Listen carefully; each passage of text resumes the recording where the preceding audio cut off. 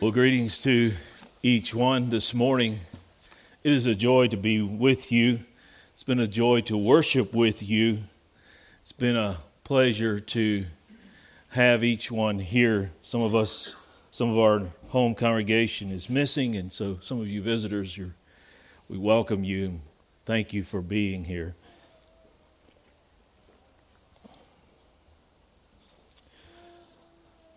Well, I invite you this morning to open your Bibles to Ephesians chapter 5.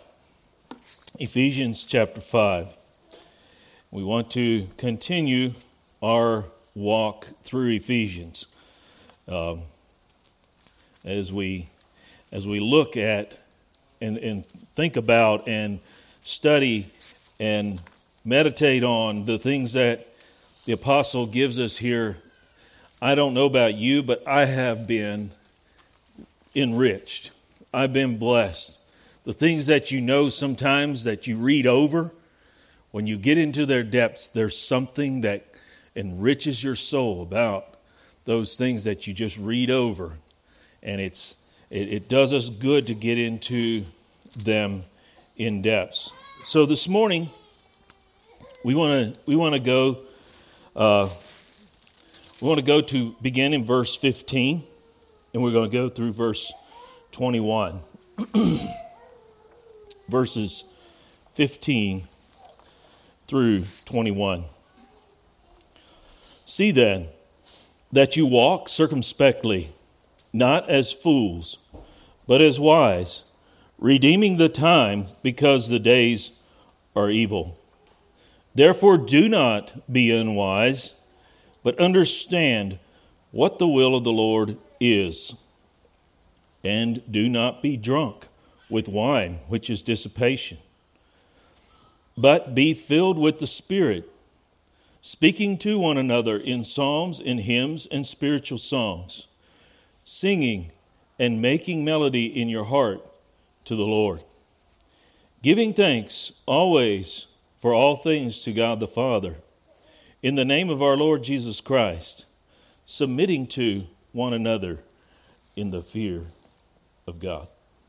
Let's pray. Our Father, this morning as we come to your word and as we desire your will to be made known to us, we ask for your Holy Spirit to open our hearts to receive the truth into our hearts. Lord, we ask not for man's opinion. Lord, keep me from speaking that which I ought not to say. But Lord, I pray that you give me boldness to speak that which I ought to speak. May your word prosper this morning in our lives. We pray for your understanding and for your guidance. In Jesus' name, amen. Well, we pick this up in the middle of the chapter.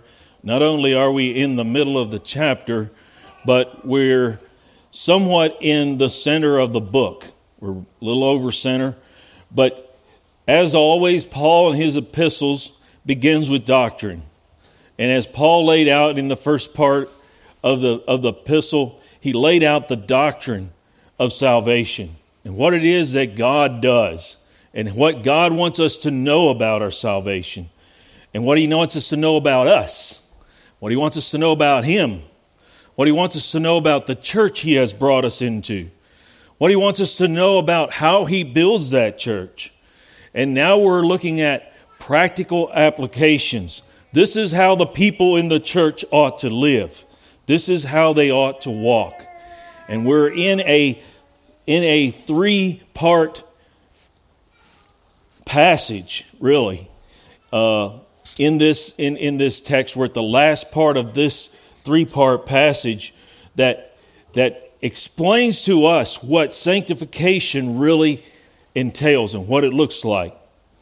We talked about in chapter 5 here in verses 1 through 7, we talked about walking in love, God's love in God's people, being able to walk in the love that God has given us.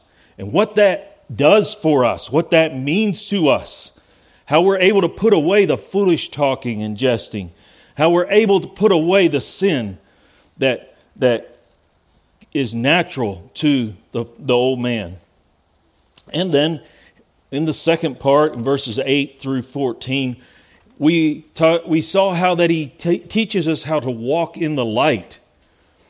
And we're gonna go into these in a little more depth here later on. But to walk in the light, to allow Christ to shine His light upon us, to reveal Himself to us, and to expose who we are, and expose the needs of our hearts, and expose what we should do about them, and how we should handle the issues of sin, the darkness that lies upon this world because of the wicked one.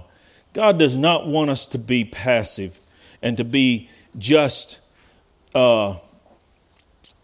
tolerant, if you please, of sin in our lives. And neither does He want us just to be just humdrum, so about sin in others' lives. We have, first of all, a responsibility to ourselves, but He says, have nothing to do with the unfruitful works of darkness, but rather expose them. Bring them to the light of the gospel.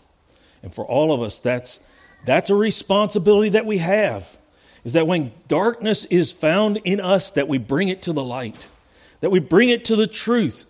That's why John says in 1 John 1, he says that if we confess our sins, He is faithful and just to forgive us our sins and to cleanse us from all unrighteousness.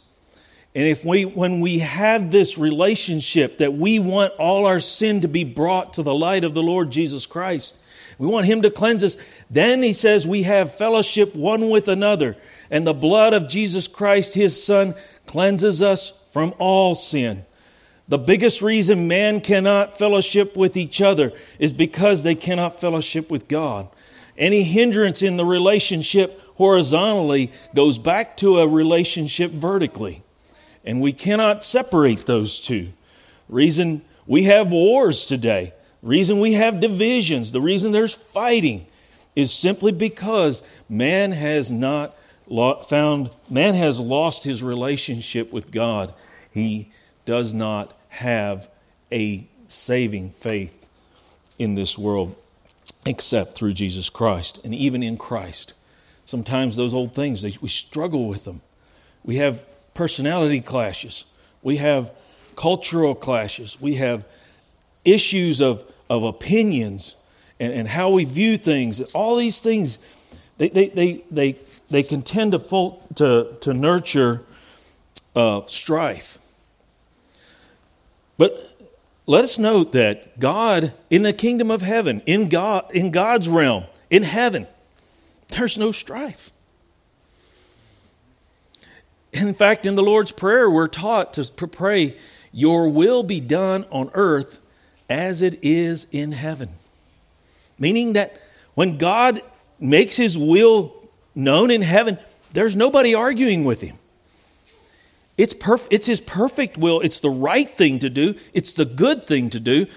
And when we pray, we're supposed to pray that's the way we would respond to the will of God. And when that's the way we respond to the will of God, we will find that we will be able to love our brothers and sisters as God has loved us. And it will bring to the light the truth of Him and of us. We come today now to the Christian's walk of wisdom in the Holy Spirit. And we cannot divorce these three from each other. They all go hand in hand. If we try to take one out of the Christian life or two out of the Christian life, the walk in love, the walk in light, and the walk in wisdom, we want to take all of these, any one of these out of the picture. We don't have the Christian life. Because this is a comprehensive work of the Holy Spirit. And I'm going to show you what this means here in a little bit. But let's go to verse 15. See then. When he says see then, we need to see what he's saying see then for. It's kind of like the word therefore. What's it there for? Well, that goes back to verse 14 where he says, Awake you who sleep and arise from the dead, and Christ will give you light. He is saying because of the light of Christ, because of the awakening of the because of the awakening of the soul by Christ to life, that now he says, see then. This is in a reflection of what Christ has done in the life of the believer, that he has raised him to newness of life. There's a brand new life in every child of God. He is not the same old person just reformed a little bit. He's not just remade on the outside a little bit. He is a brand new person from the inside. And he begins to bring that new life, and it works its way out. It works its way to what he, from how he believes, how he thinks, how he feels, how he wants to do things, to what he actually does, what he actually says, what he actually pursues in his life, what he actually stops pursuing in his life, what he actually stays away from, and what he actually embraces. All these things have to do with going back to the fact that he's been awakened from the dead and he's been given new life in Christ Jesus. You can't separate the walk from the doctrine. The doctrine and the walk must go together. We have a lot of people that want the walk on the outside. They don't want the doctrine on the inside. And that's a lie. Because they're putting up a fake front. But neither do you want to know all your doctrines and have everything lined up perfectly and have all the answers to all the questions, and yet your life is lived in looseness, in sin, and in abandonment to dissipation, as he says later on here. So he says, we're to see then that because of this, we are to walk. I've divided this into three points. The first one is, so what? He says, see then, so what? What are we supposed to see? Secondly, spiritual change. And thirdly, submissive relationships and thankfulness. Let's begin to look at this. We are to pay attention. See then that you walk. You're to pay attention to the walk. You're to see that how you are walking. You're to look and behold and to examine and to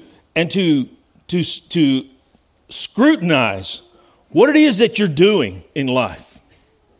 As a Christian, we are all called to examine ourselves. And that's part of what we do every Sunday as we come here and we break bread. We examine ourselves. We examine the Lord Jesus Christ. And we're here to open ourselves again to His Word and to His truth. So he says, see then that you walk. The walk here means to regulate one's life. How you determine what you do. How you live the way you live. The decisions you make. The choices you make. The way you think, the books you read, the music you listen to, the movies you watch, the places you go. How you regulate these things. There's something inside of you that regulates what you do. There are reasons you don't go places. There are reasons you go places. There are reasons you don't watch things. There are reasons you do watch things. All these things are regulated by somebody and something. So he says we're to look at the regulation of these, and it's to be in a word that he uses called circumspectly. We don't use that word very often anymore, but it means to be careful, to be diligent, to be precise and exact. It has to do with being responsible. It's a little bit like when a carpenter is cutting a piece of trim. He doesn't take a chainsaw to cut his trim because he wants to be careful that it fits exactly right. This is not doing chainsaw work. This is doing trim work. We want to make sure that we get it right, because how we regulate our lives affects not only us, but everyone else that has a relationship with us. And so when our relationship with Christ is one that regulates our life, our relationships will be regulated by the regulation of Jesus Christ.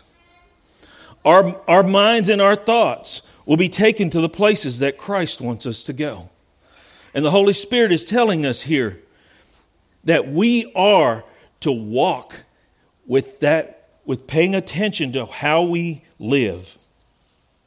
Notice he says circumspectly, not as fools, but as wise. We're called here to contemplate the direction of our lives. And we could go to Proverbs and we could see many illustrations and many teachings there that he gives on what makes a foolish person. How does the fool live? Well, probably the biggest thing we see is in Psalm 14, where the fool has said in his heart, there is no God. And in reality, that word there is in italics, and it really says this in the original: the fool has said in his heart, no God. No God. If he knows that there is a God, or if he does know that there is a God, he's saying no to God. And so in reverse, to be wise, to walk in the wisdom of God, is just simply saying yes to God. Saying yes to His Word. Saying, I'm going to hold hands with Christ. I'm going to hold hands with the truth. I'm going to hold hands with the Holy Spirit. Not with Satan. Not with the destroyer of our souls. But with the one who loves our souls, the lover of our souls. In 1 Thessalonians, if we're going to hold our finger here, let's turn over to 1 Thessalonians, chapter 1, and we'll go to verse 10. 1 Thessalonians chapter 1, and we'll go to verse 10.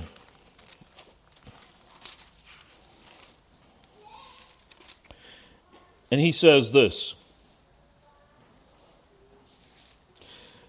And we're cutting in the middle of something here.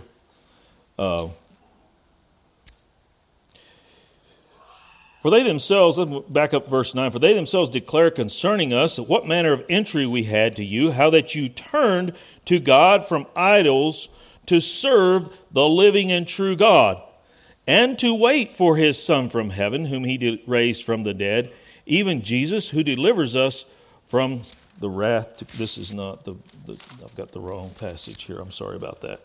We're just going to leave that. Nonetheless, the passage I wanted talks about how that we are called by God to conduct our lives as Christ would have us, as God would have us to conduct our lives. Now we are called also to contemplate the direction of our lives, to pay attention to our action and words, and consider the habits we form, and govern them by the wisdom of God. In 1 John chapter 2 and in verse 6. 1 John 2 and in verse 6 he says, he who abides in Him, that's the one who abides or stays in Christ, lives in Christ, ought himself also to walk just as He walked. This has to do with the ought to. When the Holy Spirit deals with us in sanctification, He deals with us in what we ought to do. He brings to full awareness what the will of God is for us. And He says here in 1 John 2, verse 6, that the one who says, I belong to Christ, I'm a Christian, I am born again, ought to be walking in a manner that follows the pattern of Christ. There ought to be a Christ-likeness about his person. There ought to be a governing of his life by the way Christ governed his life. And so, friends, there's an imitation of Christ here. There's a walking after and a following after Christ. That's what it means to be paying attention, to be circumspect about our lives. The word circumspectly means here to live carefully, to not deviate from duty, to be exact, to be accurate, and to be diligent with how we walk. We're not just supposed to just say, oh, well, it doesn't matter. I'm saved. I'm on the way to heaven. What happens, happens. We'll kind of just go with the flow. We are supposed to think about it. We're supposed to apply some diligence. We're supposed to have our eyes wide open. Sometimes things take us by surprise. Sometimes there are things we didn't see coming. That doesn't mean we should stop looking. We've got to keep looking. We've got to keep seeking to understand what is it that God wants me to do here. How is it that God wants me to handle this situation? How does He want me to deal with this issue in my life? In Galatians 5, in verse 16, he says, I say then, walk in the Spirit, and you shall not fulfill the lusts of the flesh. Folks, the problem isn't today that we've got sin abounding on all sides of us. That is true. That's not our problem. The problem is that so many people won't walk in the Spirit. They will not be filled full of the Word of God. And so they will be filled with something. They will have something in their hearts. Their minds will be occupied with something. They've chosen to regulate their lives and their minds, their thinking, their walking, their talking with something else besides the truth. But he says, if you be filled with the Spirit, you won't fulfill the lust of the flesh. The lust of the flesh and the Holy Spirit can't dwell in the same place. You will be a slave to one or you're a slave to the other. Jesus says you cannot serve two masters. You cannot be one and the other. You're one or the other. And so this morning, I call you to think about your life. Are you paying attention to the direction you are going in your walk of life?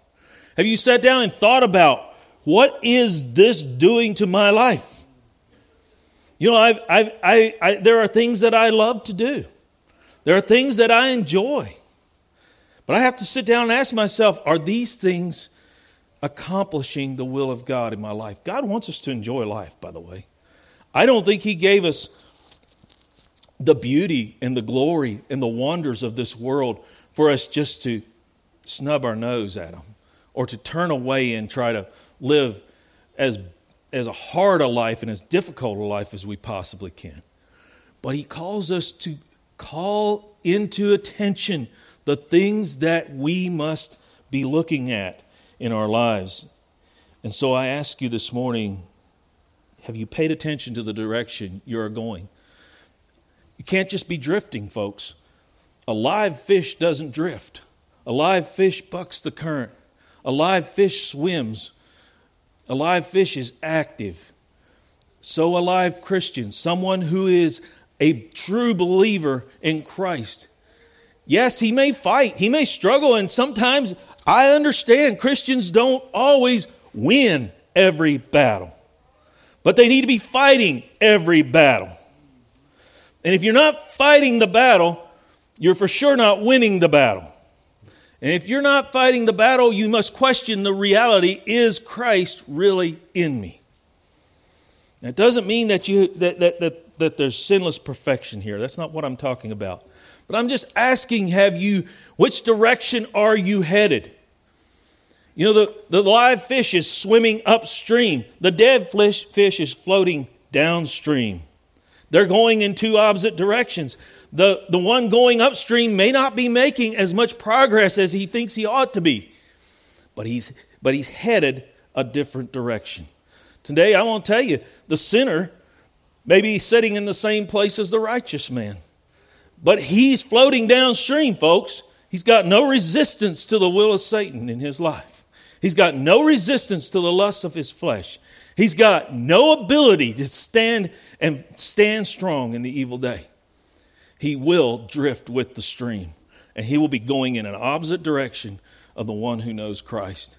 I don't care how brand new of a Christian you are. I don't care how weak you seem to be, if you're a true believer, God's Spirit within you will always be resisting the work of Satan.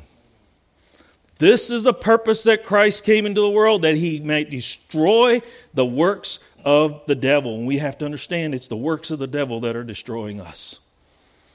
It is the work of Satan in the lives of people that is destroying them. Are you filled this morning and moved by the Holy Spirit in your life to empower you to change what needs to change? Are you thinking seriously about what you say and do, what you set your mind and affections on, and why you do what you do? Are these things you've taken into contemplation and you've thought about? You see, friends, he tells us to set our affection on things above. Best illustration I know of this is that when we become a Christian, our minds are a little bit like a rubber band. And if I had a rubber band here this morning and I held it right here on the edge of the pulpit, and I would stretch that rubber band down, I could probably stretch it down, maybe I could stretch it down to touch this table. But the moment I let it go again, it comes back to its natural resting position, the place where it was set. Likewise, when I stretch it up, it will stretch up, but then it will come back to the natural resting position. Our minds are a little bit that way. Where they are set is where they will go. You may live in this world and you may live in the midst of evil. And sometimes it'll grab you and it'll take your mind down. And you get pulled into places you don't want to be. But because your affections are set on the things of God and not on the things of this world, the moment you have a time to be released from that evil influence, your mind snaps back to the things of God and you embrace the truth of God's Word. But I want to tell you, if your affections are set down here in the lusts of your flesh, you may stretch them every Sunday to come up here and think about the things of God for a minute. But the moment you're out of church and you're released from any godly influence, your mind snaps back to the lust of your flesh because that's where you live. And I just want to tell you this morning that God calls a Christian to do something that's unique to the Christian, and that's set his affections on things above. So that though the world may draw us at times, though it may tempt us, though Satan may push us with all kinds of bad things in our lives, when we have the chance, we come back to the truth of God's Word. And there we find our rest and our help. I want to ask you, where is your mindset? When you have no one else pushing you, no one else influencing you, no one else talking to you, no one else getting your attention, or nothing else out here that would take your mind somewhere, where does your mind go? When you're really wanting to put your mind where you want to put it, where does it go? That's the test of a believer. That's the test of a believer. He sets his affections on things above. I'm not saying you're perfect. I'm just saying, where really does your mind want to go? If you find yourself being dragged into the things of this world because that's where you live, then friend, you need to seek a higher calling upon your life. You need to look at what God has done in Christ Jesus. He doesn't save a man to just make him feel good in his sin. He takes him out of his sin. There's a removal from that sin, and a new life is created. Lest anyone thinks that this is accomplished by the determination of man, let's look at the context of this passage. Not only are we to pay attention to our walk, but we're to be powerfully motivated and moved by the triune God. This is a movement of God, not of us. And so it's not something that we just do. We're called to act in cooperation with God and with the Holy Spirit working in us and with the Word teaching us. But we cannot We don't have the power in the flesh to do this ourselves. Let's look at it. So, I told you we were in the last part of a three-part section in this passage. Go to chapter 5 here in verses 1 through 7. And he tells us here that we are to be imitators of who? Somebody say it. Imitators of God. God is the one who is driving behind us, who's creating the power within us. It is love for God. We talked about that first section, how that we love God because He first loved us. And so the motivation and the power comes from a love for God.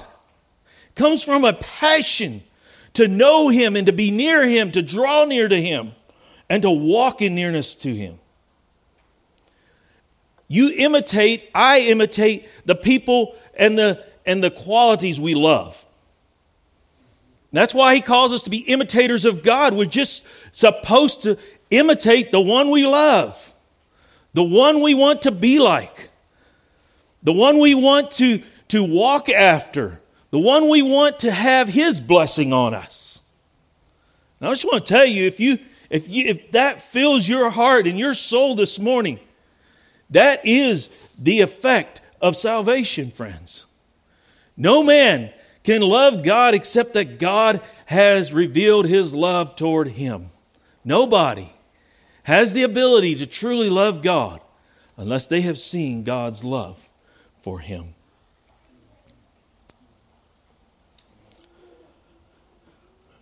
Not only are we motivated by God's love for us, but as we go to verses 8 to 14, we now are directed by the light of the Lord Jesus Christ. Our walk of life is now given to us in union. We're joined together with Christ. We're made in His image. We're made in His likeness in the Spirit. And it's exposing, the light of the Lord Jesus Christ is exposing the truth to us about Christ and about us. We saw how that in John 3, he says that light has come into the world, and men love darkness rather than light. Why? Because their deeds are evil. And he's talking about lost people here. Christ comes to the lost person, and the lost person wants to run because he gets exposed right down to the intents of his heart. The Word of God is that powerful that it penetrates down to what you intend to do. What you did, and not only what you did, but what you and I intend to do. The light reveals these things. And when the light reveals these things, friends, it is a call for us to come into agreement and union with Christ. We're to let go of that thing that does not agree with Christ. And that's costly. That's painful. That's why Jesus says, if any man will come after me, let him deny himself. Let him take up his cross and follow me. When he says take up your cross, he says you take up the instrument of your death. Chris Byler died when he took up his cross to follow Christ. Everything of my dreams, all of my ambitions, all of my desires, all of my longings of my heart went on the cross for Christ to take over and put His desires there. I just want to tell you, folks, yes, we die, but He gives back so much more than what we ever thought we gave up. What He gives is a fullness of life in the heart, a rightness of a relationship with Him and with God, a truth about our lives that cannot be brought in any other way. And we're all called to that, brothers and sisters. We're called to lay everything down for the Lord Jesus Christ. If we cannot, He says, you cannot be my disciple. You know the difference between can and may, right? May is a word of permission. You know, I used to be in school and we'd ask the teacher, can I go get a tissue to blow my nose? And she would say, I'm sure you can, but you may. You know, there's a difference. She just gave me permission. She didn't give me the ability. She gave me permission. But God says, Jesus said in His Word, it's not that I'm not giving you permission to come in. It's you cannot. There's no ability there. It's impossible. And that's why we must understand that the gospel is centered not upon us, but upon Him. And what He says He will do is always possible. Even though it's impossible to man, it's always possible with God. But friends, there are things that are impossible. And that's one of them. We cannot serve two masters. That's impossible. We cannot try to follow Christ without being laid down at the cross and crucified in the Spirit. Our flesh be nailed to the cross. Well, not only this, but we now come to the last passage. And what do we see here? Not only is it a walk of love with God, a walk of light in Christ Jesus, but in verse 18,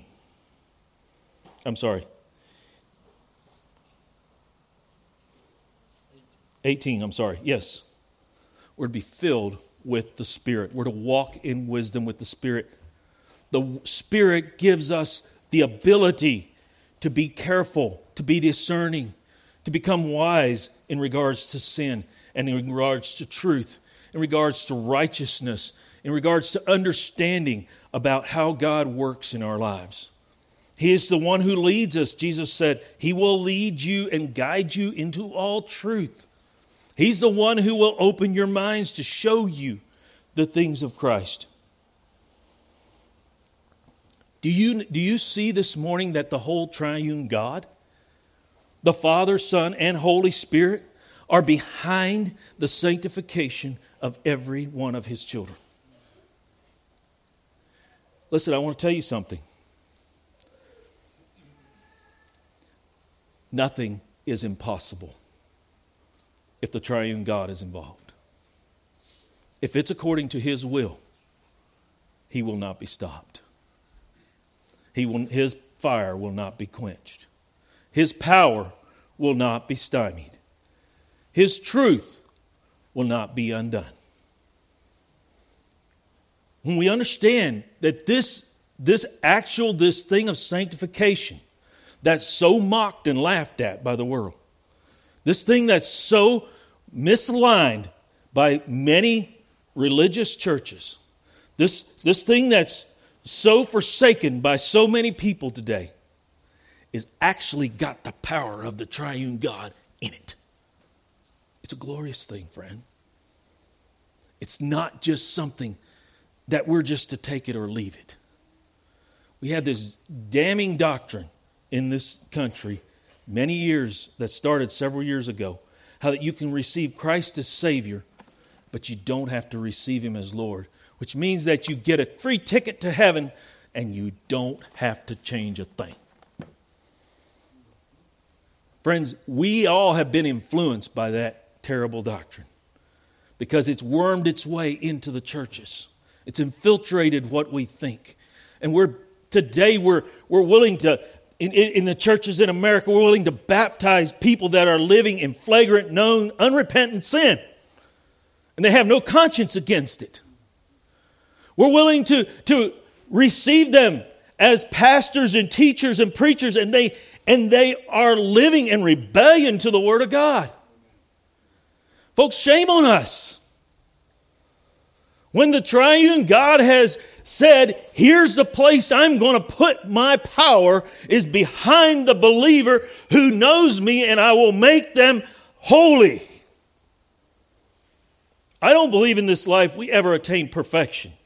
But friends, there's holiness that comes into the life because God is at work. Let's never minimize that. Let's never set that aside.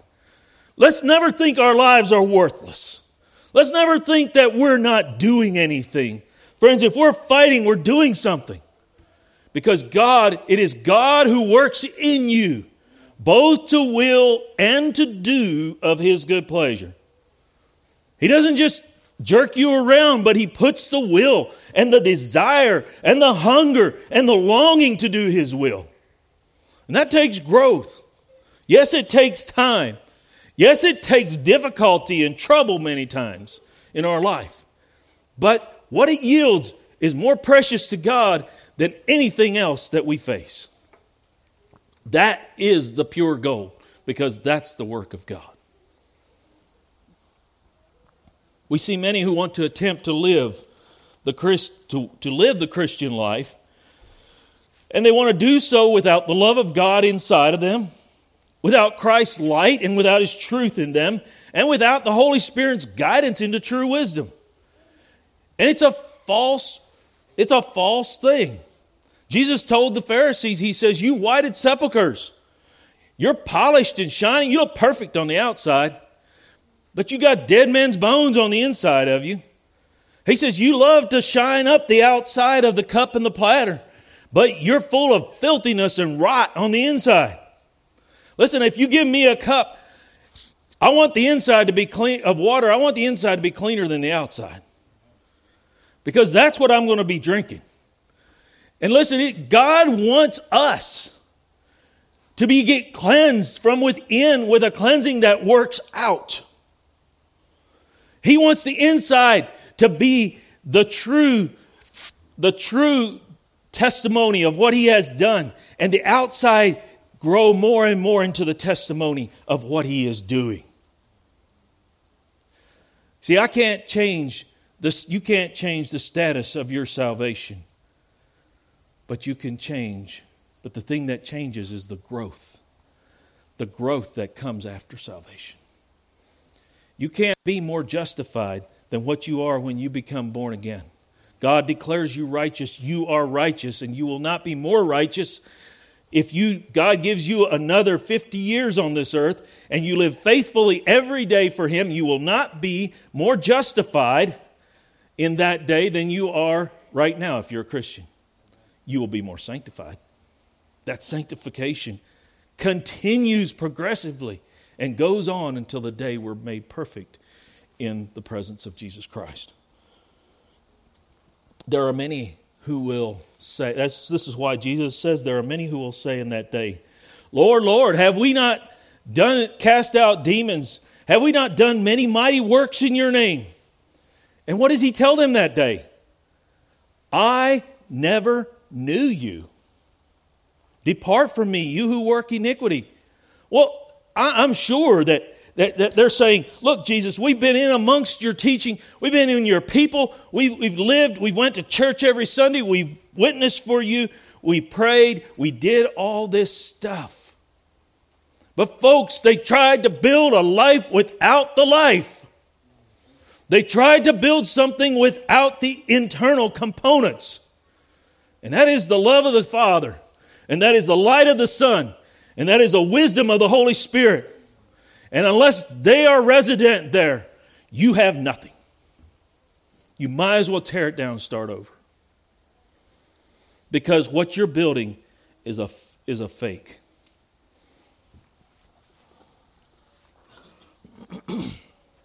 Well, not only are we powerfully motivated, but we must be purposefully diligent in our thinking. Verses 16 to 18 here. Got to move on. He says that the Christian is called not to be foolish without discernment or understanding. In James 3 and verses 13 through 17, we won't take time to go there, but the wisdom that is from above is first pure, then peaceable, gentle, easy to be entreated, full of goodness and good fruits, without partiality and without hypocrisy. The true wisdom builds the true Christian life. And there's no hypocrisy when God is doing the work. This thing of being something different on the inside than what it is on the outside is a work of Satan. It's time that we got real about who we are, about who God is and what He's doing. And it will affect what we ought to do. It will change us in our thinking. Instead of trying to coerce people and try to browbeat them into being holy, we'll give them the Word of God. And we'll let the Word of God dwell in them richly. And we'll let the Holy Spirit work in their hearts. And we'll let the love of God and the light of Christ and the wisdom of the Holy Spirit grip their minds and their hearts. And friends, we won't have to browbeat anybody, and we shouldn't. They will come and they will rejoice in the work of God, because God is that way to all who call upon Him.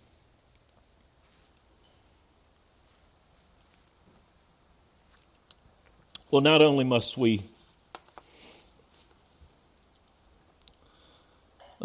see to our walk, but there's a spiritual change. There's a spiritual change. Let's begin here, the end of verse 15. Begin to walk circumspectly and not as fools. This is huge. This is huge. God has taken someone who has no ability to please Him, and He's made them someone who carefully walks after Him, who loves Him, is diligent about their life with Him, who doesn't resist the wisdom of God, who doesn't want to go back to the debauchery, to the emptiness, to the pain and filthiness that was all of their life. Yes, we have pain in the Christian life. I'm not saying we don't have pain. I'm not saying we won't have suffering. But it works for us a far more exceeding and eternal weight of glory, because God is at work with the pain. God is at work with the trouble. God is at work with the adversity. God is bringing wisdom into the life of the believer. And this is why He says we ought to thank Him for adversity. We ought to thank Him for trouble, because of the gold that's coming out of the adversity and the fire and the trouble is worth more to Him than anything on this earth that could perish. He will expend all the gold on this earth to have the pure gold of His gospel bear fruit in someone's life. He'll expend any expenditure to bring that. And He showed that by giving His one and only Son. Not only must we go from fools to walking circumspectly, but we must go from wasting time to buying back time for God's purposes. Redeeming the time. That's what it means, buying it back, trying to gain it, trying to get ahead, get stocked up on it. Trying to make so that we have more time for God's Word, for God's purposes, for God's work. It means that we take what we have that's expendable. Time is something we're all given, and we all have a limited amount of it. God has limited our time here because of sin on the earth. Back in the day when Noah was before the days of Noah, when God looked at the man upon the earth and He saw their exceeding wickedness, He said, I'm going to limit their life. They're only going to go to 125 years. I'm going to limit it because of the sin that was just growing, that was just amassing huge amounts of murder, rape, corruption, you name it. The whole thing filled the earth with the violence. Violence filled the whole earth. And God is limiting the violence. Yes, man's heart is still wicked, but He's not giving it the opportunity to go where it would go if He had more time. And so instead of spending our time in things that bring absolutely no value to anyone. He says you need to buy that time for the glory of God. You need to save up that time so God can be prospered, so God's work can be prospered. Yes, I love having fun, and I think we all should spend time. It's a good thing to do what I call to recreate, to have recreation. We all need that. But folks, how much of our seeking and pursuing pleasure in this world is absolutely worthless? It's like a game and a song that when it's done, it's all over, it's done, it's gone. You see, he's saying buy back that time so that you can invest it into something that is eternal. If you'll put that time into the kingdom of God, you'll invest it into something that builds for eternity. You won't have to be ashamed when you stand before Him at the judgment and He inquires of you, what did you do with this time? You will be able to look at that time. That will be a part of reward for you because you used that time that God allotted you to build His kingdom. I want every one of you to have the most reward that you can possibly have. I want you to have as much as you can possibly have. Because that's what we're striving for. That's in the Christian life, inside of the kingdom of God. We're striving not just against sin, but we're striving for reward to overcome, to be victors. And so, by God's grace, I want everyone to attain the reward that comes from being faithful and overcoming.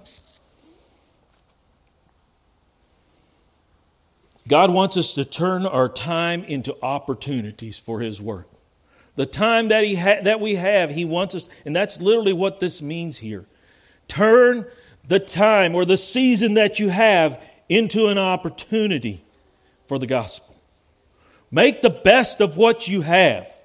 He may not be calling you to go to Bangladesh. He may not be calling you to stand up here and preach like I do.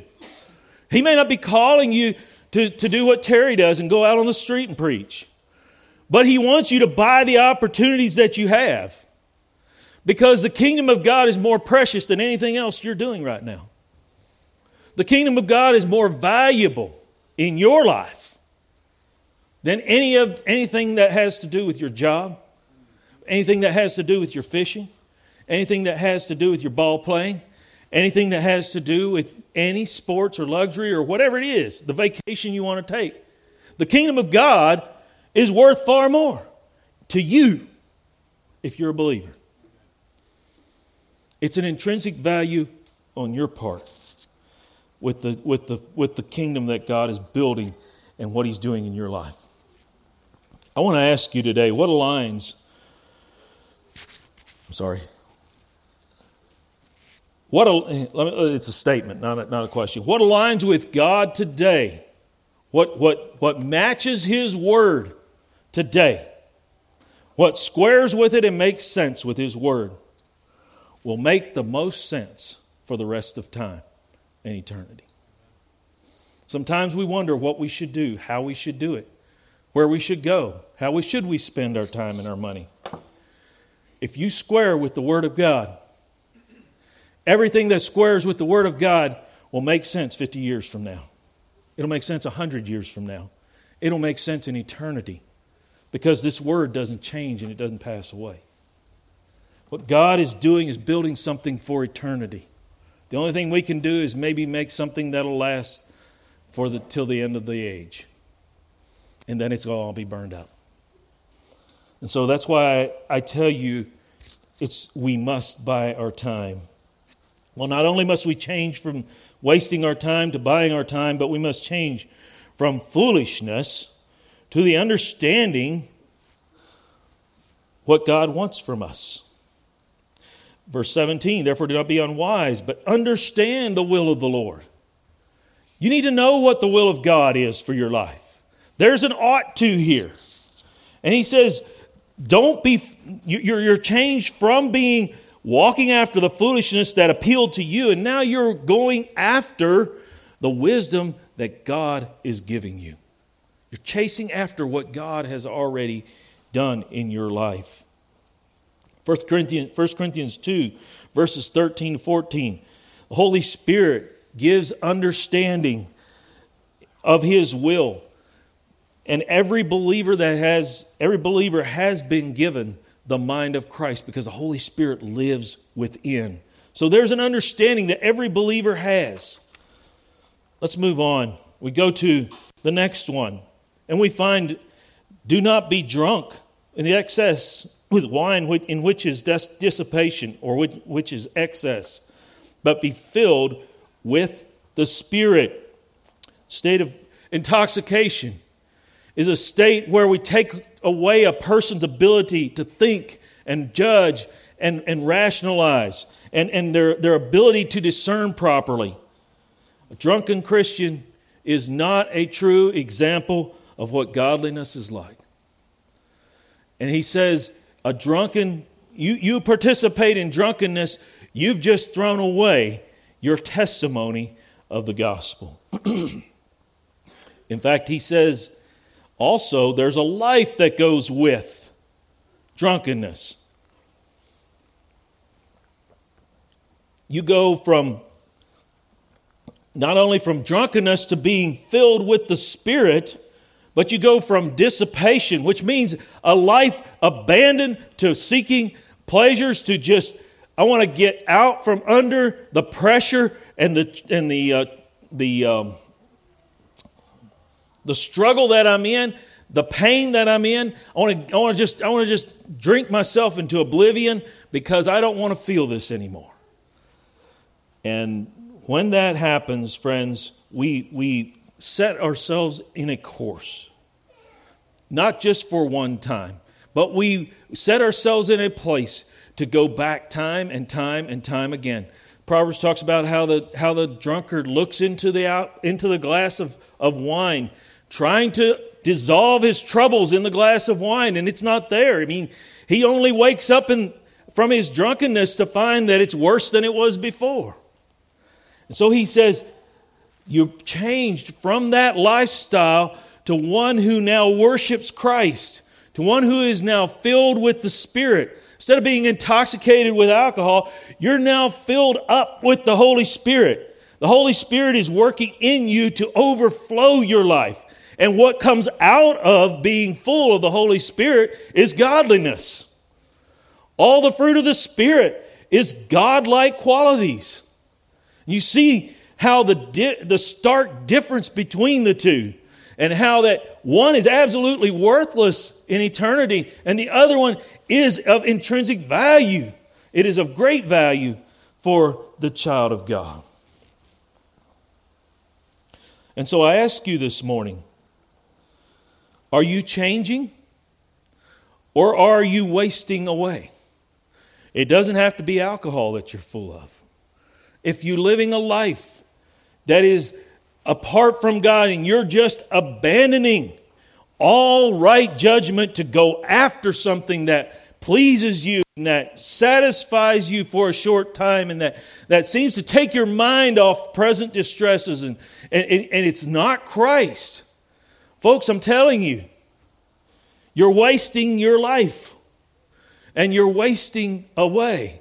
You're destroying yourself. God wants to build you up. And He wants to do it by an overflow of the Spirit being poured into your life so that you will bless everyone you have contact with. What happens if I have a full glass of water up here and that full glass gets shaken a little bit? You know, stuff comes out. What is it that comes out? Whatever's in that glass is what comes out. And so when you are full of the Spirit and life rocks you and shakes you up, what comes out? The fruit of the Spirit. When life shakes people up and they get angry and they become another person, why is that? Because what's really in there is what just came out. that difficulty, that trouble, that adversity didn't change anything. Just revealed what was there. See, friends, when we're full of the Holy Spirit and trouble comes our way and death comes knocking at the door and we're in pain and we're distraught, the Holy Spirit's stronger than all that. And if you're full of the Holy Spirit, that's what comes out. You'll worship God even though you're in pain. You'll praise Him even though you're crying.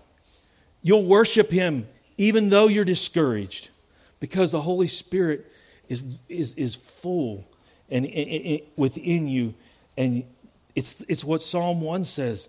The man who is planted by the rivers of living water, his fruit will be born in his season. His leaf will not wither, and what he does will prosper.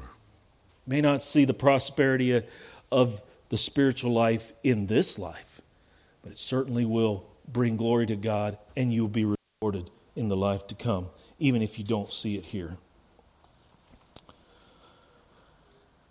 All right, lastly, submissive relationships and thankfulness. We not only go from, I missed one here. We not only go from being drunk to being filled with the Spirit, but from dissipation to singing psalms and hymns and spiritual songs, singing and making melody in your heart to the Lord. What comes out is the praise of God. What is when the Spirit is within, the worship comes out. The more we're conformed to the image of Christ, the higher our worship will be, and the greater our praise and thanksgiving to God. Lastly, we come to submissiveness and thankfulness. The thankful person is a submissive and peace-loving person. We're all called to this kind of submission, to this kind of thankfulness. Thankfulness is, first of all, a realization that God has given us way over and above what we ever deserve. That we are thankful to Him for saving our souls. And then it goes a little deeper, because it turns to, what should I do because I'm thankful? I ought to be submitting myself to Him. You know, part of our relationship problems is when somebody comes to us with something we don't like. It kind of rattles our chain and jerks us around a little bit. And we don't like the pressure that's being put on us or being brought out to the spotlight. And we bow up. And we say, I don't want anything to do with that. And we kind of resist the truth. Even when we know it's true. But because it hurt us, we want to lash out and hurt somebody else. You see, the submissive person says, I want to receive what God has for me here. I want to look at this thing square in the face, and if God is rebuking me on something, I want to take it and I want to submit to Him. You see, submission is not submitting ourselves to evil. I do not believe for a minute that we ought to be surrendering ourselves to do evil. There is that thing of surrendering ourselves just to do whatever anybody asks us to do. I believe we should stand for the truth even if it costs us our very lives. But submission is an act that is something that God brings into our hearts. And we're all supposed to be able to exemplify that. We're all supposed to be, He says, that we are giving thanks in the name of God, and we're submitting to one another in the fear of God. That submission to my brother is an act that I do because I fear God. That means that if he brings some truth to me that I am convicted of, that I submit myself to that truth. And I'm willing to allow him to speak into my life. If we don't have that submission, folks, we can't expect to be examples of the truth. Because what will happen is we'll become arrogant. We'll become proud. We become lifted up with our thinking.